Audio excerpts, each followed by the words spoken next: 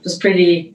Yeah, it's a pretty beautiful movie. It awakened a lot of people. I get a lot of messages from people also here in the Netherlands, and so I guess it touched a lot of people and make them give them a different view of this life and out there. So that's a really positive thing. So we reach more people. Yeah. Linda A-roraha's remarkable video footage of what was apparently E.T. craft was featured in Close Encounters of the Fifth Kind, a film about humans initiating contact with extraterrestrial beings through some simple protocols that anyone can do. In this episode, we'll learn more about the conscious approach that Linda took to allow her to experience such visual contact and to film it in the way that she did. She's been deeply intuitive since she was a child, and as an adult applied that intuition to her work in nursing. Her intuition and heart-centeredness comes to the forefront again in her exploration of human-initiated contact with extraterrestrials. Here's Linda explaining how she first got involved in CE5. So then my journey started with the movie series and CE5 groups. And I talked to Costa. He was the first person I talked to. And then I started to connecting people together here in Europe. And everybody came to me, and I never knew where all these people came from. So I started to, with other people here and trying to form a group. And I was so excited because it was the first time I really could talk about ET. And the feeling I had since a child. So from that moment, it started rolling. And it became also clear why I was always staring at the sky and had that present feeling that there was something, but I did not know how to see it or to do. How can I see what I feel? And through the protocols from Dr. Stephen Greer, I started to understand how I needed to do it. And then, it started. It started for maybe 2 years laying in the garden, and then these lights came. So I totally understood, well, they came from a long way, and I'm waiting pretty long, but I was always... very in the solo part here in my garden, and even when it was freezing like crazy, I was laying there and waiting until I got my camera, and then I started to use my camera, but I could not even see anything in my camera. Through my camera, you can see things moving, but it was not so spectacular. And later. When I learned more about it, then I started to understand first what you needed to learn, and it was to first learn a lot about yourself. And it was not what was happening out there, but what is happening inside of you. So, and that made it like a 24/7 feeling what I have. And even through my work and what I do, it's always 24/7 next to me, and it's in me. So I've never been so, My heart is just longing for keeping this contact and even more, but not for excitement, but it's more to learn. So that's how I feel. So when did you go to Hessdalen? I went to 2015. I knew about Hessdalen, so I talked to some people from Norway and to create a group, and we invited Ricky Butterfest, and he gave just in the event a lot of knowledge, and we really enjoyed it because we experienced a lot of things there. and we went with a big group. And there was one day when we were the four of us, Ricky, me, and two other female in a car. And Ricky, his trifid meter never worked. And we did a meditation there on a spot. It was pretty abandoned. There was you could not have any, you could not use your phone or anything. So it was very free from Wi-Fi and everything.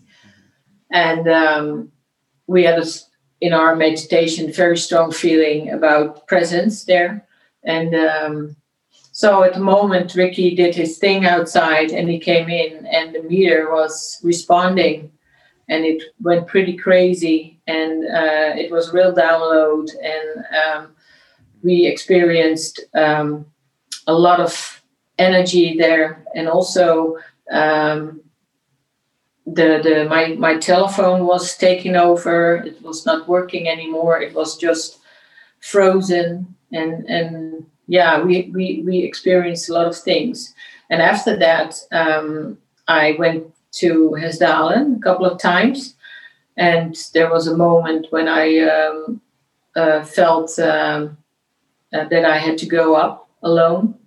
It was really like a calling that I had to go all the way up alone. And I did in the middle of the night. And I experienced there a lot of, I cannot even say what I experienced, but I experienced a lot of energy, but also a lot of downloads and things started to change even more. And there was another time I went there and I was up there and then the camera was, I felt there was something there. So I used my night vision camera and I was looking through it. And then my camera was just changed suddenly and it was frozen. And I was thinking, oh no, not my camera. It's wasted. So I took out the batteries, and which is not normal. When you take out the batteries, the camera won't work anymore. It's like if you have a radio with batteries, you take the battery out, the radio doesn't work. Right. But my camera kept working while having the batteries in my hand. And I also filmed that because I wanted to be sure that I was not just losing my mind. And when I came home and my husband, he passed away 3 years ago, and I told him, I said, Ivo, my camera is wasted because it doesn't work anymore. And he said, did you put new batteries in it? I said, yes, I did. I said, do it again. And I did do it, the batteries and new batteries, and my camera was working. Totally. I said, what? My camera is working. So I went outside and I started to film, and then things started to come up and down and speed away. And I said, what? And I'm filming, just like going crazy. And then I said, okay, can you come with 3? So, and then you could see the camera I just turned because I cannot see through my camera. If you have the Big Dipper, I can only see 1 star from the Big Dipper because my camera is so zoomed that you cannot have a wide screen. So, and then I said, come with 3. So I went to the roof and then 3 were coming. I said, wow, this is fascinating. So the next day, in the afternoon, I said to a friend of mine, I said, what happened? And I said, well, I'm going to ask them if they come with 5 and do an octahedron and a V shape and an octahedron and other forms. And then she said, yeah, right. Keep on dreaming. And so Ivo came home and I said, well, I have asked them if they can come with 5 and do a V shape and do an octahedron and everything. And then he says, have fun tonight, Linda, before going to work. I said, yeah. So he was gone. He was doing something and I was going into the garden before going to work. And I put there my chair and just went back. And then suddenly there was like, I cannot remember anymore. The only thing I know, it was that something said to me very loud, like, okay, aim your camera, don't move anymore, and press rec button. And I did. And then the thing came in, did the V shape, did the octahedron and other forms. And I was thinking, what is this? But you can see there's no movement in the camera because it was guided. And it was so really like a precision kind of filming, like if I was expecting it, but I wasn't expecting it, but it was being guided. And so I had to go to work, but I was shaking like crazy, like what happened? And so this was really something I experienced with my camera, but in the house I already experienced a lot of things here inside, and too many things where I'm not going into, because then we're talking a few hours longer. But there is something that prepares you for this or for an event. They prepared my camera in Hesdalen to change it, so now I could see things. Yeah, and now it's ramping up, and for years I don't find it anymore. Like I say, okay, thank you, and then when I follow a craft and it stops and it goes that way, then I start to laugh again. It's probably a female because it's just like a shopper. It goes from that store to that store. It's going everywhere, and then for 15 minutes I can follow it, and then I said, oh, I like it. It's just and but also asking if they can come over, like shown also in a movie from Close Encounters. That was in 2017 in September, and I was sitting, not in my normal way that I can move, but I was sitting just to the roof, and then the crash came over. And I felt it. And then I said, can you stop? And it stopped. I said, stop, come back. Don't go first. Come back. So it kept on here, playing here. And so I had to let it go at 4 minutes, 6 seconds. And then I said, okay, thank you so much that you came by. And I did this in September again, last September. And I did exactly the same thing, put my chair in the same position, and I asked again if he could come back. And he did in 5 minutes. And I have it on film. And it comes by, and it's exactly the same craft. And it's doing all the maneuvers again, only different. But and then after that, I asked, can you come with Manny? And yeah, they showed up with many. And then I said, oh, you're probably birds. But then they stop and they change directions. And so that's always what I'm asking. I'm not with everything that moves in the sky. So I'm trying to be just thinking logical also. But it's kind of, fun. Also, I must say, it really relaxes to be outside and having contact with things up there who seem to come by. You don't have to go to a desert or somewhere. So they come here just in the Netherlands. And it's how they manifest themselves and how you can open your heart to it and invite them. And lately, there are also lights coming up here, and they stay. They don't go, and they kind of pull me out, and then I can only see it with my camera. Then I know that I can see a little spot, and then it seems to change. Sometimes in balls, or now in a circle of light, they come.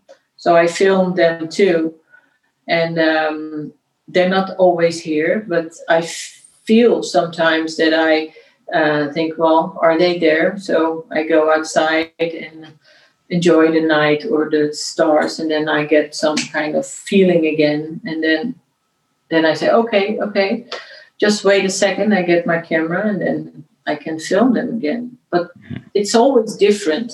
It's always, it's not always the same. But the lights here who appear here, they're the same. But the craft is enormous big, because you have lights here, lights there, lights there, lights there.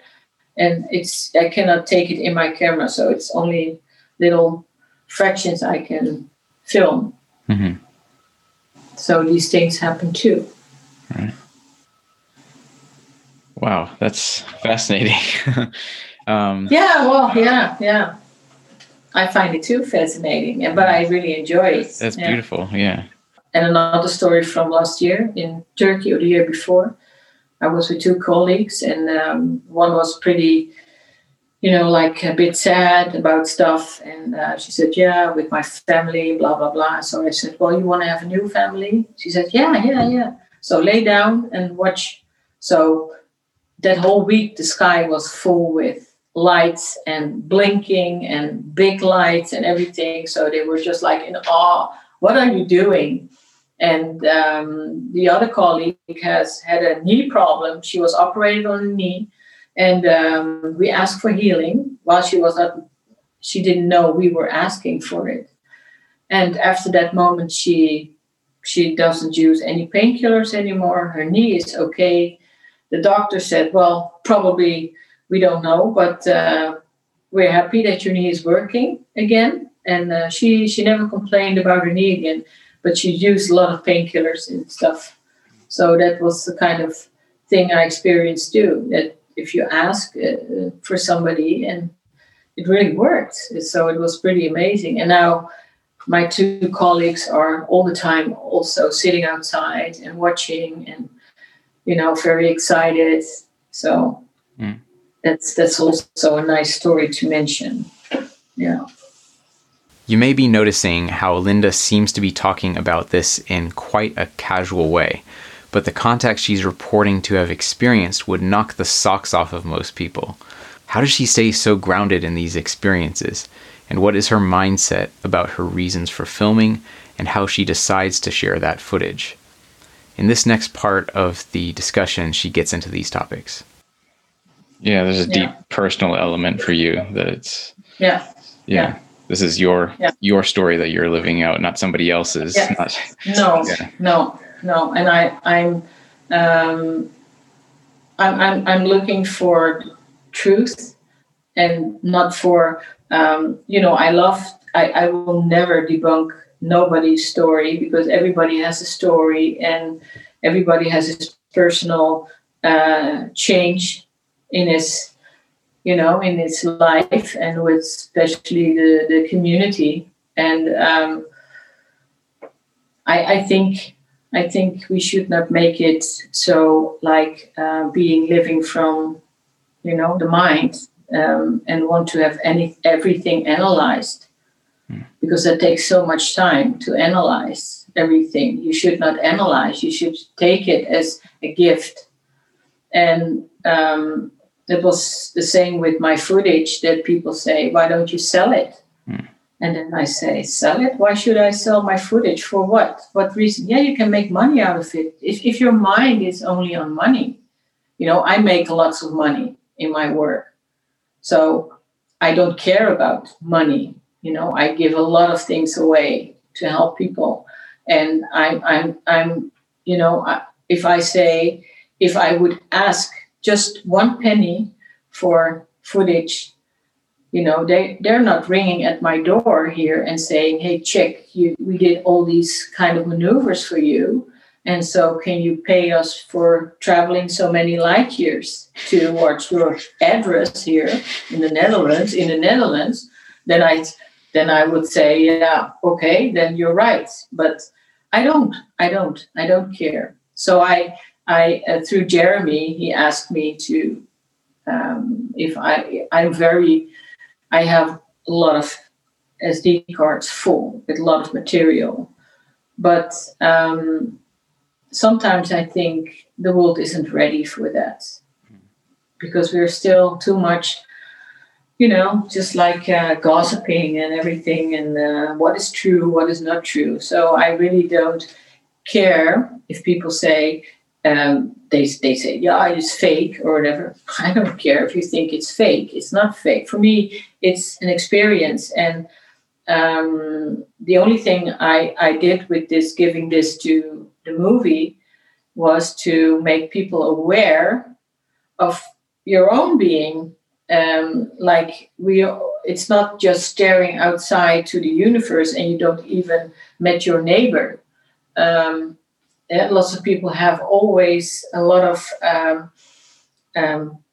sayings about another person, but first make yourself a better version of yourself. And then that was the first thing I learned for years, laying in the garden in the cold and nights just awake and then trying to connect, and for years. And so I see my whole path with all my experiences, with the hard work, the tears, and everything I experienced in life, coming to this point that I feel more whole. I feel more like who I should be. And my world doesn't exist in having. My world exists in giving and be good for another person, and try to make this world just a bit better, not gaining anything. I'm not gaining any you were in the movie, so you're going to be. No, I don't. They're in the Netherlands already asking me to be on television, and if that's to make the television a nice program, absorbing or a consuming program, then I said, no, then you're missing the point. Yeah? Because that's not what this is all about. So I'm not looking for attention. I'm just more like the same person I talk to, just always on myself, just observe and trying to make the best out of myself and be better in my work as well for my patients, and always try to create something what makes another person feel better, because they have a lot of stuff going on and pain and whatever, even though I have my own pain in a lot of things. But I think the giving is more important, and I feel much better like I do my whole life. And so don't start talking about money or things like that, because it doesn't, I don't care about that.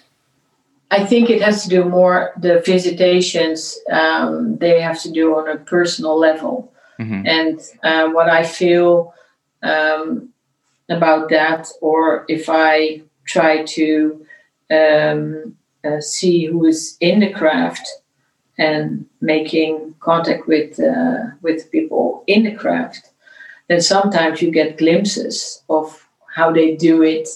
And I'm not going to ask questions, why don't you land here? Or because I find that not appropriate. And but I feel that the message is to do it here together and make that transformation together. And their presence is actually to make you aware how important it is to protect your space, protect your planet, because they cannot just say, okay, there's a craft coming and the whole Earth can re-transfer you to another planet where you can make a mess again. We have to start taking responsibility for the things we do. And that's not taking responsibility, put your garbage in your garbage can, but it's here. It's what you think, it's what you do, it's your thoughts. And I think we can change a lot of things with our our thoughts and how we feel responsible for the things we do. And if we do these things and be more living from your heart, from your natural state, then I think we can do much better all together. And that's what people do through meditation worldwide. And I think we need to do that. I think they are trying to teach us to